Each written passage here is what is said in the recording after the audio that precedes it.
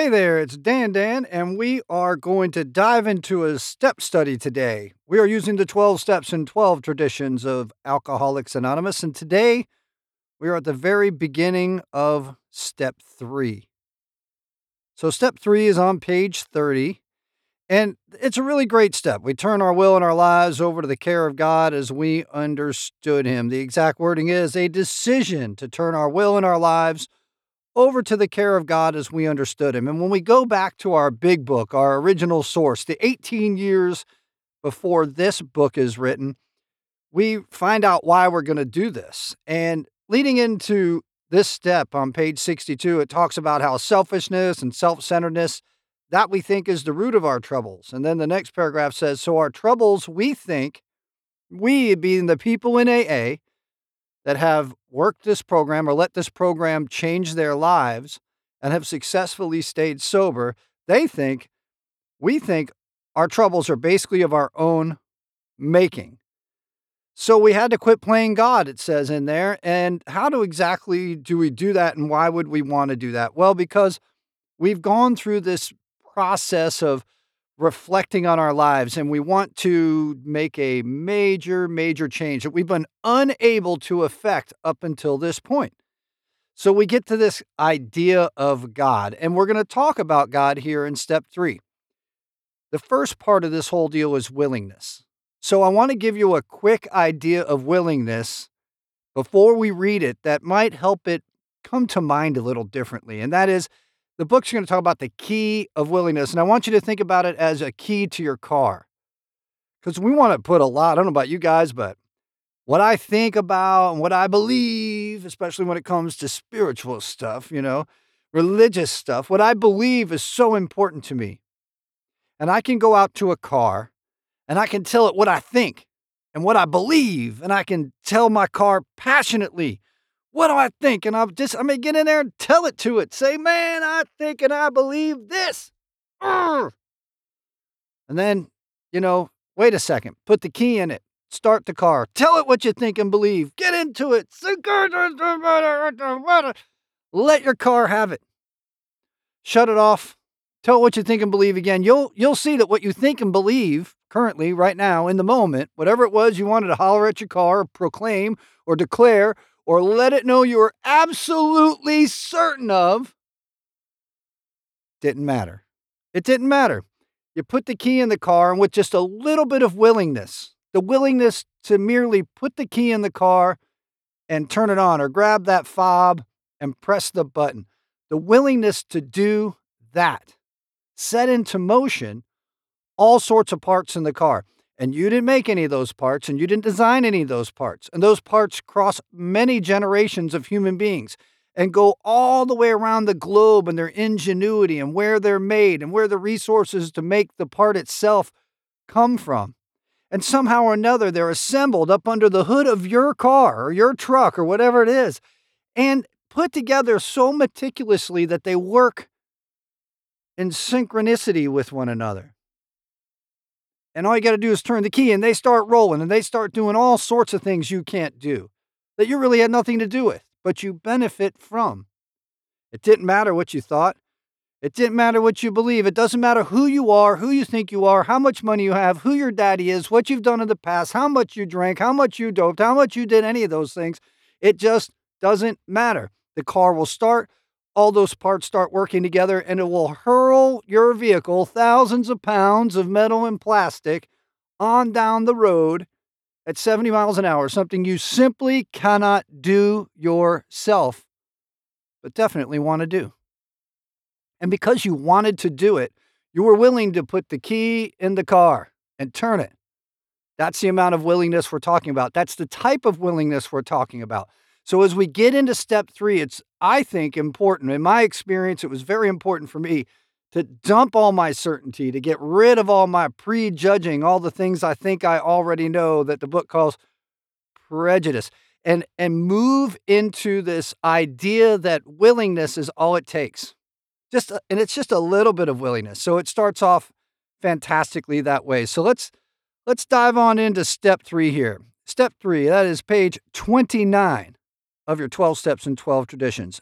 Here we go. Made a decision to turn our will and our lives over to the care of God as we understood Him. Underlined, italicized. Make no mistake, it's as we understood Him. Practicing step 3 is like the opening of a door, which to all appearances is still closed and locked. All we need is that key, and the decision to swing the door open. There is only one key. There's not like two keys. And the key isn't what you believe. It's not your certainty, your religion, your lack of religion, your certainty that there is no religion. It's not your religious book, your temple, your sacred place. It's not your special dude, your preacher, whoever, It's not that. It's willingness. The key is called willingness, and it is called willingness. Once unlocked by the key of willingness, by willingness, the door opens almost of itself, just like that motor. It just starts rolling. And looking through it, we shall see a pathway beside which an inscription. It reads, "This is the way to a faith that works." In the first 2 steps, we were engaged in reflection, just mental activity, right? We saw that we were powerless over alcohol, but we also perceived that faith of some kind, if only in AA itself, is possible to anyone. Who? Anyone. That's right. These conclusions did not require action. They required only acceptance. Like all the remaining steps, step 3 calls for affirmative action.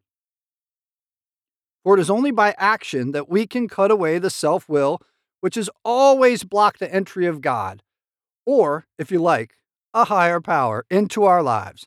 So that action of turning the key in the car, right? That's it. That's all it took. It didn't matter what you thought, what you felt.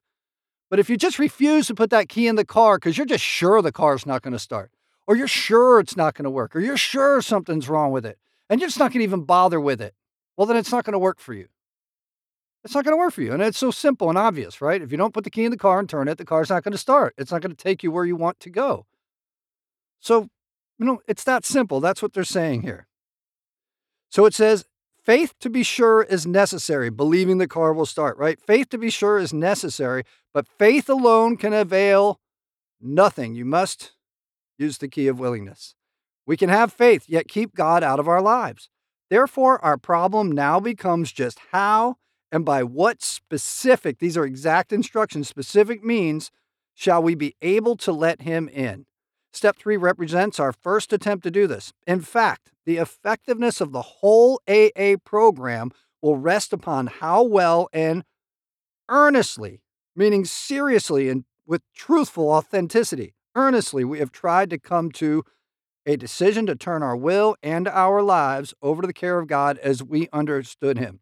So a lot of times today, and in religious circles, they kind of got the same idea, and that is to turn our will and our lives is to turn our will being our thoughts and our lives, our actions, over to the care of God as we understand Him. Our thoughts and our actions. To every worldly and practically minded beginner, this step looks hard, even impossible. No matter how much one wishes to try, exactly how can he turn his will and his life over to the care of whatever God he thinks there is? Fortunately, we who have tried it, and with equal misgivings, can testify that anyone at all, can begin to do it. We can further add that a beginning, even the smallest, is all that is needed, like just turning that key in the car, right? Just a tiny beginning. Just boom, real easy. Once we have placed the key of willingness in the lock and have the door ever so slightly open, we find that we can always open it some more. Though self-will may slam it shut again, as it frequently does, it will always respond the moment we again pick up the key of willingness. Remember the first time you drove a car? Remember the first time you rode a bike?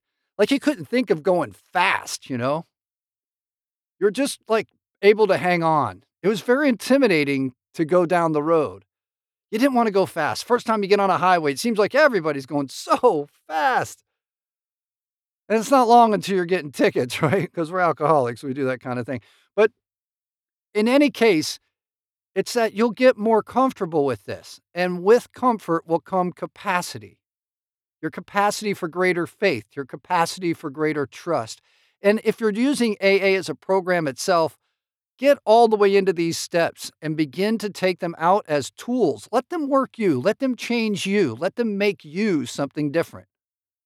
And you may find that it works really well. And your ability as you become comfortable with them will become greater. So let's go on. Maybe this all sounds mysterious and remote. I sure hope not, but maybe it does. Something like Einstein's theory of relativity or a proposition in nuclear physics. It isn't at all. Let's look at how practical it actually is.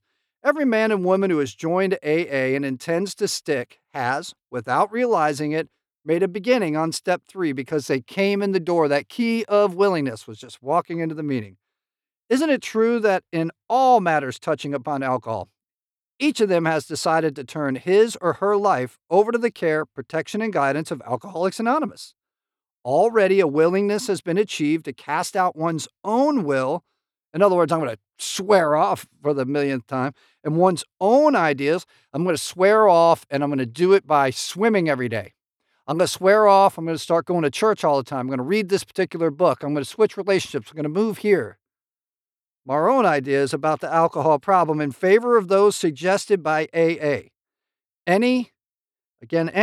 many, any, who, any willing newcomer feels sure AA is the only safe harbor for the foundering vessel he has become.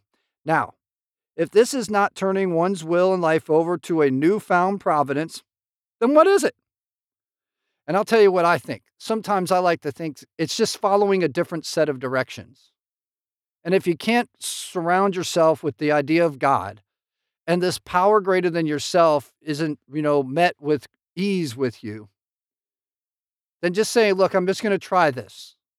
You judge this by whether it works or not by the type of God or religion or sanctity, mystery, mystification of it all. Will it work or won't it work? And look around the room. You know it worked for them. This is suggesting it'll also work for you. We go on. But suppose that instinct still cries out, as it certainly will. Yes, respecting alcohol, I guess I have to be dependent upon AA. But in all other matters, I must still maintain my independence. Nothing is going to turn me into a non-entity.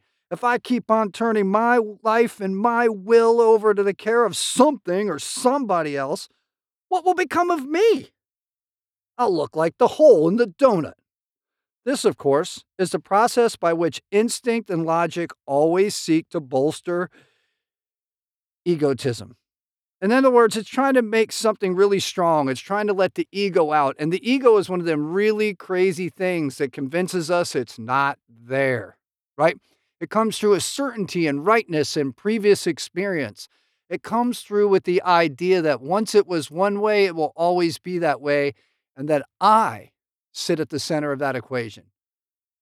Egotism tells me I know the answer of the future already. So this, of course, is the process by which instinct and logic always seek to bolster egotism. Got to watch out for logic. Got to watch out for our automatic responses. And so frustrate spiritual development. The trouble is that this kind of thinking, we're going to get into that in a second, thinking, right? The will, thinking, takes no real account of the facts. It's not objective. And the facts seem to be these. You guys ready? The more we become willing to depend upon a higher power, the more independent we actually are. Woo! Therefore, dependence, as AA practices it, is really a means of gaining true independence of the spirit. How in the world can that be? Well, we're going to go on and find out. Let's examine for a moment this idea of dependence at the level of everyday living. In this area, it is startling to discover how dependent we really are and how unconscious of that dependence. We don't even know it. In the car analogy, you are dependent on generations of people, incredibly smart folks, thousands of patents, giant factories, right? All sorts of different businesses coming together and synchronizing their efforts into the moment this car is assembled. The sales lot, the roads, the traffic lights, the switches, the radio, the comfort of the seat, the seatbelt. And it can go on and on and on. It's just a never-ending connection to all the things you're dependent on. That's just a car, we can get into all sorts of other stuff too.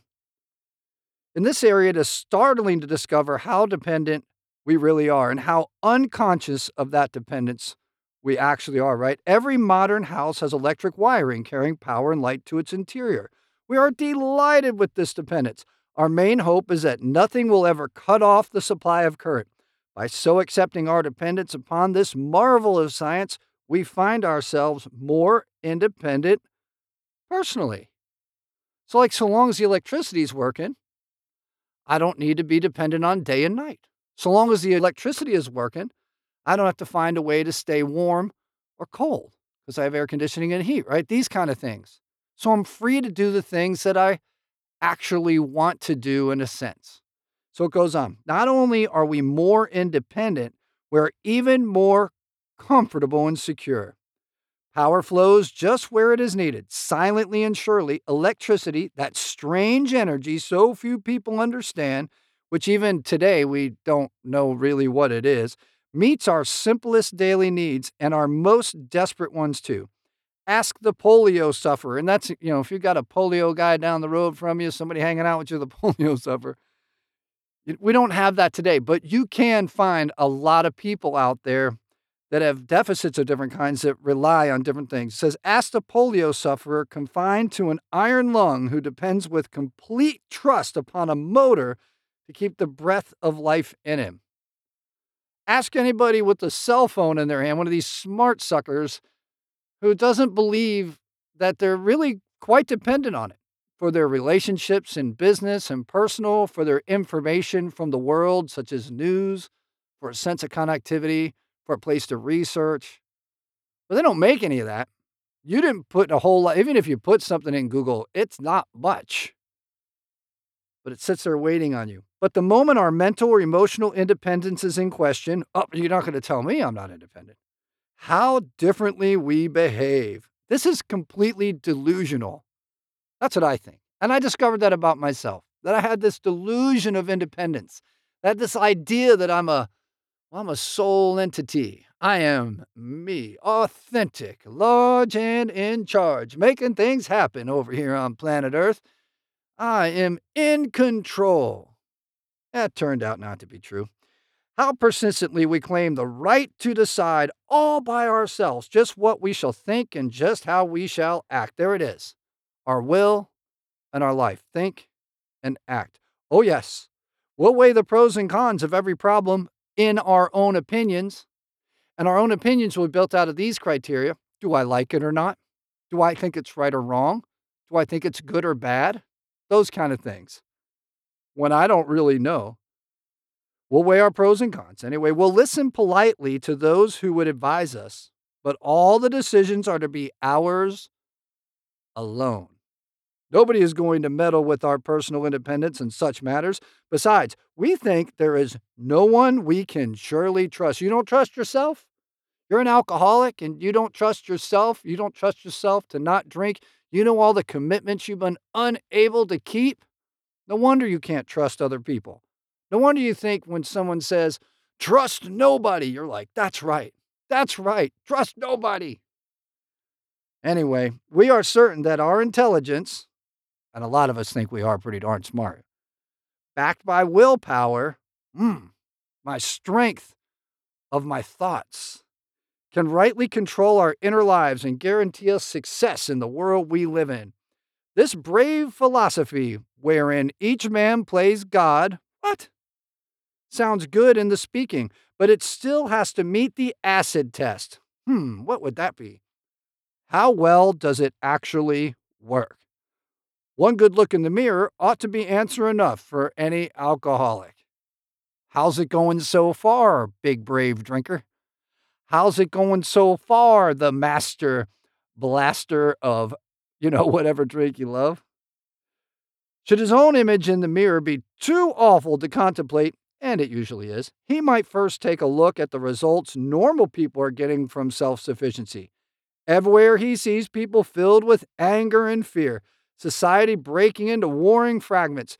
Each fragment says to the others, we are right and you are wrong. Every such pressure group, if it is strong enough, self-righteously imposes its will upon the rest. Sound familiar? Who's in that world today? This is written a long time ago. Who lives in that world today? Some things just don't change, do they? And everywhere, the same thing is being done on an individual basis. The sum of all this mighty effort is less peace and less brotherhood than before. Might be why taking some of the traditions into your life make a difference, particularly the tradition of not having an opinion on outside issues. The philosophy of self-sufficiency is not paying off. Plainly enough, it is a bone-crushing juggernaut whose final achievement is ruin. Therefore, we who are alcoholics can consider ourselves fortunate indeed. Each of us have had his own near-fatal encounter with the juggernaut of self-will and has suffered enough under its weight to be willing to look for something better. Willing to look for something better. Are you willing to look for something better? That's all we're asking you to do. So it is by circumstance, by our situations that we've got ourselves in, by the fact that our troubles we think are basically of our own making. That selfishness, self-centeredness is the root of our trouble, creates these circumstances rather than by any virtue or moral behavior that we have been driven, reluctantly, forced, unable to stop it, made to go to AA. We have admitted defeat. We have acquired the rudiments of faith, which is the basics of it, right? And now want to make a decision to turn our will and our lives over to a higher power. The steps can be your higher power. Go all the way to them. Do them to the very best of your ability. Focus on them. Listen to your sponsors. Get outside help. Go to the step meetings. Study this. If you will negate the word God altogether, it's fine. It's just a word. It's an idea, and we're going to get into that in a second. We realize that the word dependence is as distasteful to many psychiatrists and psychologists as it is to alcoholics. Like our professional friends, we, too, are aware that there are wrong forms of dependence. We have experienced many of them. No adult man or woman, for example, should be in too much emotional dependence upon a parent. They should have been weaned long before, and if they have not been, they should wake up to the fact. This very form of faulty dependence has caused many a rebellious alcoholic to conclude that dependence of any sort must be intolerably damaging. But dependence upon an AA group or upon a higher power hasn't produced any baleful results. Means threatening harm or evil is baleful. All right, so what we're talking about here is how do I become willing? How do I do willing? What in the world is willing? It's like a state of mind. Woo! We get into all the mystery of the consciousness and, am I present in the moment? Okay, so how do I become willing? So what I want to do is connect some ideas to you. And one of them is willing and the concept of readiness. If you go searching around the dictionaries, you will find that willingness and readiness are intimately tied together. There's a couple of different ways to look at it, and I want to extrapolate out this way. That willingness is a precursor to readiness. They work hand in hand. And willingness will come when you're able to do things in spite of and in concert with your different feelings and your different thoughts. And I mean different from the idea of God that's presented here in the big book, different from the idea of religion, different from the idea of different spiritual tracks that you may be involved with, but in concert with them at the same time. So if you belong to a religion, you don't stop doing that religion. This isn't an affront to that religion. You do this to make that religion better, to understand it better.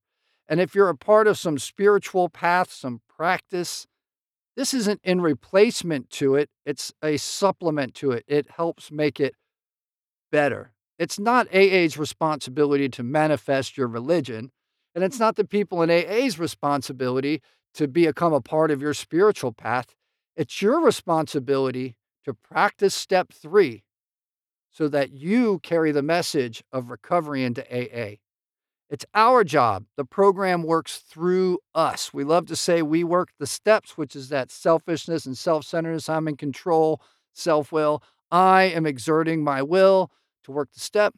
And I think that the truth is that the step works us. We become willing and humble, and we let these processes work through us, and we learn from other people's experience, which is talked about in the first step. So that's what we're talking about. How do we become willing and ready?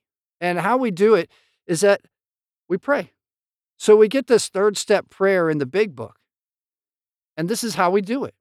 So it'd be very interesting to hear from everybody how they came to this willingness to change how we think and we act. How do we get to the idea that, the way I think is pretty messed up and my behavior in this world has been, well, at least less than ideal, right? Willing and then ready.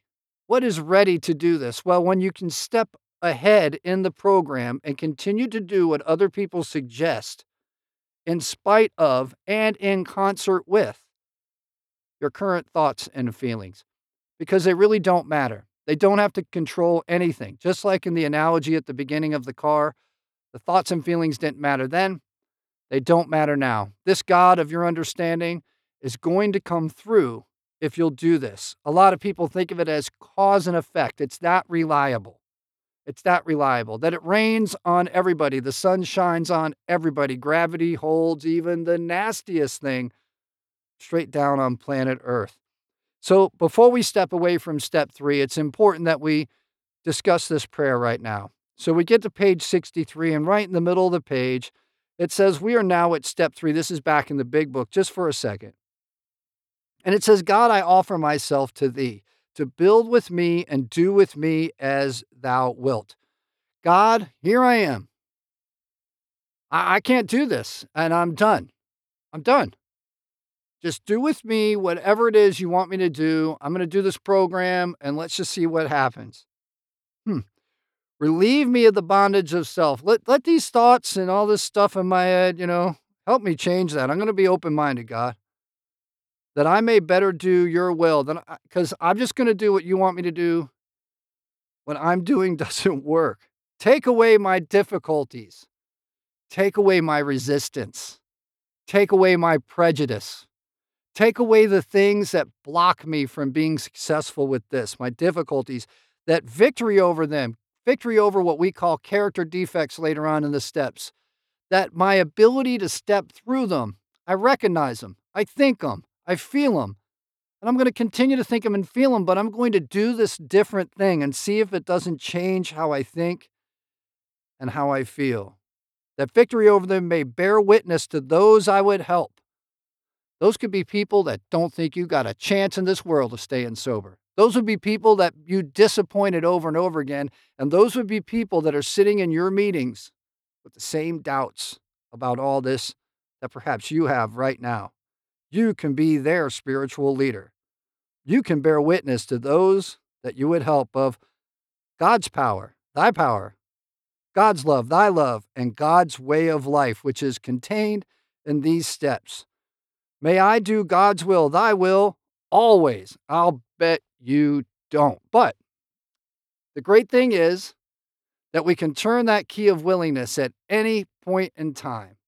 We may take our will back, and the key of willingness will immediately work again because it's a spiritual principle. It's always there the moment we pick it up.